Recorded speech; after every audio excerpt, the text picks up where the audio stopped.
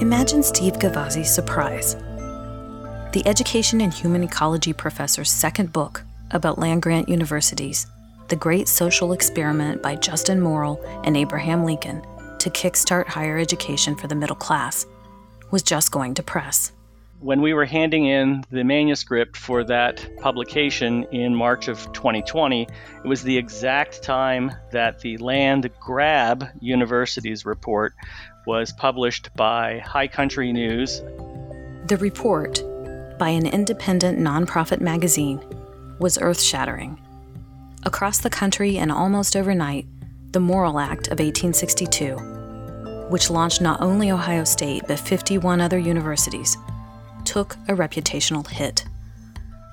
The world discovered that money used to found land-grant universities came at a tremendous cost, from the sale of nearly 11 million acres of indigenous land, seized, devalued, or coerced from about 250 tribal communities. It's not just that the campuses sit upon land that once was occupied by indigenous people. No, this was a far greater revelation. Even though I had written one book and edited another book on land-grant universities, I obviously did not understand that the land that was given to land-grant universities came directly from tribal nations across the country. And in fact, for Ohio State, it was a total of 108 different tribes and bands across the continental United States whose land had been taken and sold and then given to the state of Ohio to found what then became the Ohio State University. The seed fund for Ohio State alone came from the sale of more than 600,000 acres of land, hundreds or even thousands of miles from Columbus, Ohio, from Michigan to California, land that was dispossessed from American Indians and sold to create an endowment for Ohio State. And the university wasn't alone. University of Maryland, Cornell, Auburn, Virginia Tech, Purdue. 52 land-grant universities benefited from the sale of stolen land. A shocked Steve Gavazzi decided that it was high time to get busy understanding the full truth of the Morrill Act and how it funded land-grant universities. This is the Ohio State University Inspire podcast, a production of the College of Education and Human Ecology. I'm Robin Chenoweth. Carol Delgrasso is our audio engineer. Kyle Bucklew is our student intern. You might have seen email signatures or websites that proclaim that the university sits on land once occupied by Native peoples. Those are pretty common across higher education. So are land acknowledgments on university websites. But what the High Country News report discovered about the Morrill Act of 1862 was different.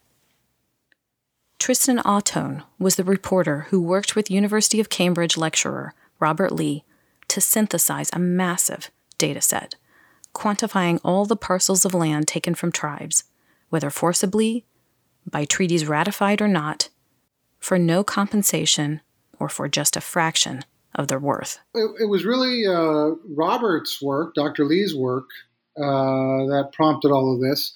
He had been working and doing research in this area for quite a while before we connected. I thought what he was doing was a really great example of investigative, data-driven reporting. So we kind of just went from there. Autone and Lee wrote an article, but also worked with a cartographer who created an immense interactive map using the data Lee had assembled. It's the magic of spreadsheets, and those are huge, huge spreadsheets, obviously, of 80,000 lines of data, however many columns are with it. It's a massive undertaking that he really pioneered. On the website, you type in any land-grant university, MIT, Penn State. We'll do Ohio State. A spray of arcs spread out from Columbus, Ohio to other parts of the map. Click at the end of an arc, and you see a land parcel, a cornfield in Adams, Nebraska, where in 1825 the Kansas tribe was paid 93 cents an acre for land. In Nebraska, where the U.S. paid $298 to the tribal nation, the Ohio State University received $28,462, a 9,500% return. Or there's a scenic highway snaking through 39 acres of Mendocino, California, which was seized in an unratified treaty from 4 tribes in 1851. No compensation, but proceeds from the sale went to Ohio State, or a high school in White Cloud, Michigan, sitting on land ceded by the Chippewa and Ottawa nations in 1836. The sale ultimately benefited Ohio State, but was also part of a colossal dispossession of more than 500,000 acres in the Upper and Lower Peninsulas that funded 15 universities. White Cloud High School's mascot, by the way, is an American Indian. Even Atone, from the Kiowa tribe, was blown away by the scope of what he saw. I'm generally pretty aware of dispossession of native lands on a general sort of U.S. foundational story basis, yes. But in terms of the actual nitty-gritties that came out of this story, no. I was as floored, I think, as most readers were after reading this when engaging with Dr. Lee's research. To see how a piece of legislation like the Morrill Act is actually functioning is very, very different than sort of just a vague notion of this really happening. There's been some theoretical discussion or talk about the Morrill Act as settler legislation, but actually turning it into something that was data-driven, I think is very different. Atone is not familiar with the specifics of the Ohio State parcels, but got to explore dispossessed land parcels in the Tucson area with photographer Kaylin Goodluck. They're big. It's not just the size of a house in a yard kind of thing. I mean, it's really you have to drive around. They're actually really large parcels of land, but it's really fascinating to drive through there and find stuff. One of the photos Goodluck captured in Arizona, the Apache Tears Motel, situated on confiscated Apache land as identified by the report, and used to help fund the University of Arizona. Back in Ohio, Steve Gavazzi, who studies campus-community relationships, had just finished a book about land-grant universities that he now knew only told a piece of the story. Rather than just licking his wounds, he got busy. He began reaching out to campus partners, Brian Snyder of the Discovery Themes InFact, who looped in Casey Hoy from Food, Agriculture, and Environmental Sciences, and Mike Roberts of the First Nations Development Institute, the largest indigenous-led development institute in the country. Snyder introduced Gavazzi to John Lau. I'm an associate professor at the Ohio State University in Newark. I'm a citizen of the Pokagon Band of Potawatomi Indians. Grew up in that community. I am director of the Newark Earthworks Center at the Newark campus of Ohio State University. Lau, in fact, is one of a handful of American Indian professors at Ohio State. And by the way, he prefers the term American Indian, and to a lesser degree indigenous peoples, to being called Native American. Steve Gavazzi. We together began to brainstorm the various different ways that we were going to be able to approach tribal leaders across the country, both about their knowledge of what had happened to land that was directly connected to their tribes, as well as trying to start a conversation about what kind of reparative activities we might be able to undertake to make better the kinds of injustices that had happened over 150 years ago now. The group applied for a $49,000 seed fund for racial justice, a program developed at the request of the Office of the President, and they got the grant. Steve Gavazzi. Since that time, we've had 3 additional grants, all that were internal to Ohio State, in order to expand on this original project. So Ohio State's behind what you're doing? To the tune of $250,000 so far. And the reviewers looked at Dr. Gavazzi and his team's proposal, and it made sense. Jacqueline Misha Lamaya is Associate Vice Provost for Ohio State's Office of Diversity and Inclusion, which collaborates in overseeing the Seed Fund for Racial Justice. We are a land-grant institution. We serve the people in the state of Ohio and the people of this nation and people around this country based on our alum and around this world. It makes sense that The Ohio State University would be a trailblazer would be a leader in looking at land grant institutions and acknowledging the history of land grant institutions. And we cannot do that without acknowledging the wrong that has been done to Native Americans in this country and in this state as well. Grappling with the history of the land grant system is going to be relatively new for many people because, again, I think until the Land Grab University report came out in March of 2020, not a whole lot of people really understood what was going on. We wanted to make sure that in this project, we were able to help the university to understand what the perspectives of the tribal leaders were at this point in time. One of the things that we're finding out is that many of these tribes actually did not know, that their land had been a contribution to the Ohio State University, as well as, in many tribes' cases, several different land grant universities. So there's an educational piece to this that we've been doing, again, in partnership with First Nations Development Institute. And we also are accumulating information that we are going to be providing in the way of a report that will document what these tribal leaders think should be done. John Lau. We can talk amongst ourselves in Columbus about recompense for Native peoples. And that's oftentimes in the past been the historical cases that the non-Native people sit around a table and gnash their teeth and chew on their fingernails and wonder, what should we do to calm our guilty consciences? Rather than doing that, Steve and Brian and Casey and Mike and Rick and Marty, the group, have really had the foresight to, hey, let's ask the Indians, let's ask the contemporary tribal governments of the tribes that either were displaced or the tribes that funded the university, the endowment tribes. Let's ask them what their ideas are about commitment or responsibility. What would they like to see the Ohio State University do? That's been the exciting part of the intersections of these 4 grants that Steve mentioned, is that they are working in tandem with each other towards a common goal of creating a much more vibrant, vital, robust programming and commitment by the university towards Native peoples generally. What are the responsibilities and the commitments and the obligations for Ohio State, given the fact that it's sitting on land taken from others, and given that its origins are based upon endowments from the sale of land of Native peoples that was taken? Let's be honest.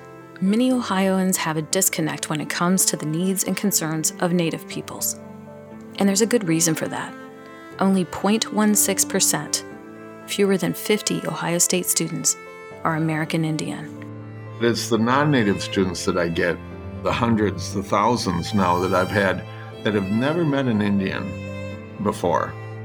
I get so excited every time a class starts because it's their chance to meet an Indian that doesn't look like a stereotype and that has a lot of information that they need to know and to really understand the full breadth of American history. And this isn't just Indian history, this is American history now. This is a part of what's going on with them too. But the fact is, most Ohioans are unmindful of that larger history, which began thousands of years before Europeans stepped onto territory that we now call the United States. Most people can't begin to name the 5 tribes once associated with Ohio. Can you? If not, listen up, because we met John Lau for a history lesson at a place where the indigenous narrative is so sacred and so enduring that it's built into the landscape. An ancient treasure that might soon be recognized as being on par with the pyramids, Machu Picchu, and Easter Island. It's just down the road from the Newark campus where Lau teaches. We're at the Great Circle of the Newark Earthworks in Newark, Ohio. This is just an absolutely beautiful place. The Newark Earthworks, which primarily the Great Circle and the Octagon survive, were built by Hopewell era peoples probably about 2,000 years ago. So the Great Circle is a very large earthen work in the shape of a circle. It's mounds of earth configured in that geometric shape. There's a door that we entered into from the east, which would be traditional for, certainly traditional for Indian peoples today, and apparently was traditional for Native peoples back then too. So an eastern door is an entry, and the Great Circle, we don't know what the purposes were, but we can speculate, we can imagine, but it's a very large space. To give you an idea, in the 1800s, the Grand Army of the Republic, the Civil War Union Soldiers Veterans Group, met here. 7,000 people were inside this Great Circle. We know that people traveled from long distances to come here, that this was a place of pilgrimage, and we know that from the things we find here. We find flint that only comes from Yellowstone. We find copper that only comes from the Upper Peninsula of Michigan here. We find shells that are distinct to the Gulf of Mexico. It was a place of importance. So you say they're not Hopewell Indians, they're people from a Hopewell era. What happened to those people? The peoples that were involved with these Hopewell era structures all across Ohio seem to have lasted in this kind of lifeway, this kind of ceremonial space for about 500 years. And then they moved into something else. There was no great die-off, there was no calamity, there was no great conflict. So my best guess is that their descendants continued to live here, and their descendants continued to live here in North America up till the present time. And so we can talk about historical tribes, the Shawnee, the Wyandot, the Miami, Odawa, Potawatomi, all of those peoples and many others. There's over 40 tribes historically connected to Ohio. Probably all of those peoples are descendants of the mound builders. And I can speak from personal experience that as a child I learned when entering a sweat lodge that we have 4 circles within that sweat lodge that are around the Ishkode, the fire. And those 4 circles are to acknowledge that we are descended from the mound builders, that we're descended from the Mammoth people and the mound building people and the historical people and the contemporary people. That's what those circles represent. So I learned that from my elders that didn't have to get a PhD to be able to tell me that. So there's a strong oral tradition. Yes, a very strong oral tradition that was passed down, despite the fact that, of course, we had a 90 to 95% die-off rate after European invasion of North America, post-1500. So much death, from disease, sometimes from conflict, sometimes from displacement, starvation, but primarily from disease, influenza, smallpox, typhoid, those types of things that native peoples had no immunity to, foreign diseases. So we lost a lot of the knowledge. And so when people say, well, why don't you know specifically who built these mounds? It's because we lost so much. And that applies to the native peoples here in Ohio as well. Sure. We lost all of our oral history through that great die-off, a lot of that oral history anyway. And so we're relegated to the historians that non-natives wrote, that Europeans, white Americans wrote. And they didn't really get to Ohio until the 1700s. Well, the diseases got here a lot sooner than that. And some people weren't just dying, they were fleeing, right? As an example, we know that Tecumseh's mother, Shawnee, from near Chillicothe, she headed west. She left her children, the Shawnee prophet Tenskwatawa and Tecumseh, behind with a relative, and she fled west. Lots of people fled the unknown, ununderstood diseases that were wiping out entire villages. So there was so much displacement. There are no federally recognized tribes in Ohio. My tribe in southwest Michigan, northwest Indiana, the Pokagon Band of Potawatomi, are the closest tribe to Newark, Ohio, that is federally recognized, which is an indication of not that there weren't a lot of Indian people here. There were a lot of Indian people here, just to the contrary. This was an epicenter of Indian population. What it is indicative of is the efficiency of Indian removal. The efficiency of Indian removal. The displacement of Indians from lands that now mark the campuses of Ohio State officially began even before Ohio became a state, with the 1795 Treaty of Greenville. The treaty lines didn't last, though, because the Indian Removal Act of 1830 shunted those same tribes west. And by the 1840s, American Indians were essentially gone from Ohio. It was a very dark time. They talk about the two original sins of the United States being free labor and free land. Free labor is slavery. Free land is the Indian land that was taken. Native peoples were not expected to be here in Ohio anymore. We weren't wanted here. We had served our purpose, and it was time for Manifest Destiny to march on and clear the way for Western civilization. But the lands to the west, to where Ohio tribes had been removed, were also being removed from them by coercion, force, or purchase at rock-bottom prices. The U.S. government had become the great landlord, so that by 1862 in the Morrill Act, there was massive capital to fund a great idea that nevertheless hid a very painful truth. And so Steve Gavazzi and his team are taking that truth to those tribes affected by the dispossession of land to fund Ohio State. The pandemic posed challenges. Tribal nations already strapped for resources are disproportionately affected by COVID-19. To date, we have talked to just under 10 tribes, and that's with 6 months worth of work. We also, though, have reached out to the 35 different tribal colleges and universities that support the higher education of tribal nations across the country. And so we've actually talked with over 10 of those tribal college and university leaders.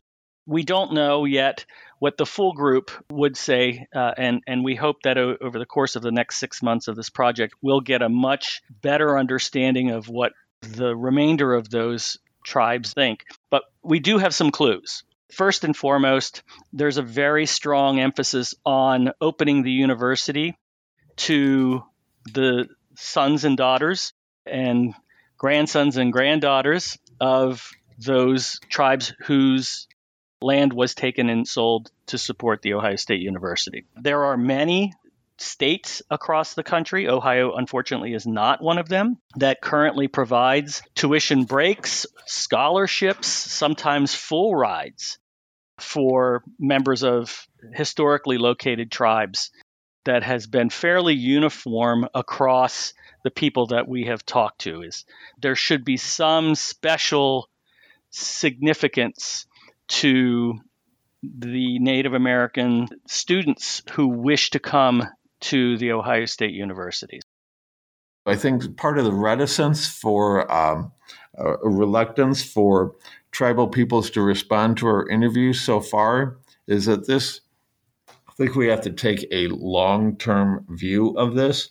There's a natural suspicion of outside bodies of authority, for good reason, by tribes. There's a natural suspicion of institutions of education because of our boarding school experience that was meant to oppress and suppress and destroy us. There is a natural suspicion of anybody that comes and says, we're going to do something for you. You know, the old adage of, I'm from the federal government and I'm here to help you, usually means they're not. And same thing for institutions like, unfortunately, Ohio State, is that there's a suspicion. And as a community, most tribes have a ethos where things are done based upon community consensus. And so this needs to be talked about amongst the community. And people need to share ideas and wrap their minds around this. And hopefully we'll create a program where these are living processes and where the commitments are never-ending and evolving, because the land is always here. The commitment should always be here. Gavazi and Lau still believe in the mission of the Morrill Act to provide higher education to those who once couldn't possibly access it. Every student on Ohio State may not know what the Morrill Act is, but they certainly can point to Morrill Tower, or they know someone who might be a Morrill scholar.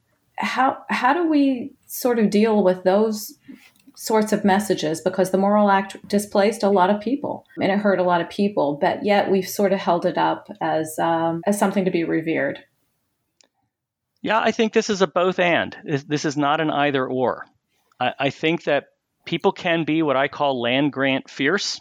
And that simply means that you're very proud of the fact that we exist at a university that I think oftentimes holds itself up to a higher level of regard in terms of purpose, perhaps over prestige, and yet at the same time recognize the truth of the land grant's founding. And I think both can be done. The land grant universities in general and Ohio State University in particular have done tremendous things. And at the same time, there was a tremendous transfer of wealth that went from these tribal nations to the Ohio State University that must be recognized. And again, I think both can happen. Back at the Great Circle, cars whiz and sputter by on Highway 79, a counterpoint to the 2,000-year-old architectural wonder that, along with 6 other sites, has been nominated to become a UNESCO World Heritage Site. They are the largest set of geometric earthen enclosures in the world. It's created out of the most sacred material that we could have used. We could have made it out of granite, or we could have made it out of limestone. We chose to make it out of earth because there's nothing more sacred than the earth. But its sister octagon, a mile to the north and also part of the nomination, has a golf course on it, leased from land the state owns. The state is trying to revoke the lease. A private golf course on public land, which in and of itself is an oxymoron, right? And so UNESCO officials have made it clear that they would not be willing to include the octagon in any designation of World Heritage status if the golf course remains, which makes sense. If there was a golf course on the Acropolis, it would taint it, wouldn't it? World Heritage designation is deemed by the state of Ohio as being in the public good.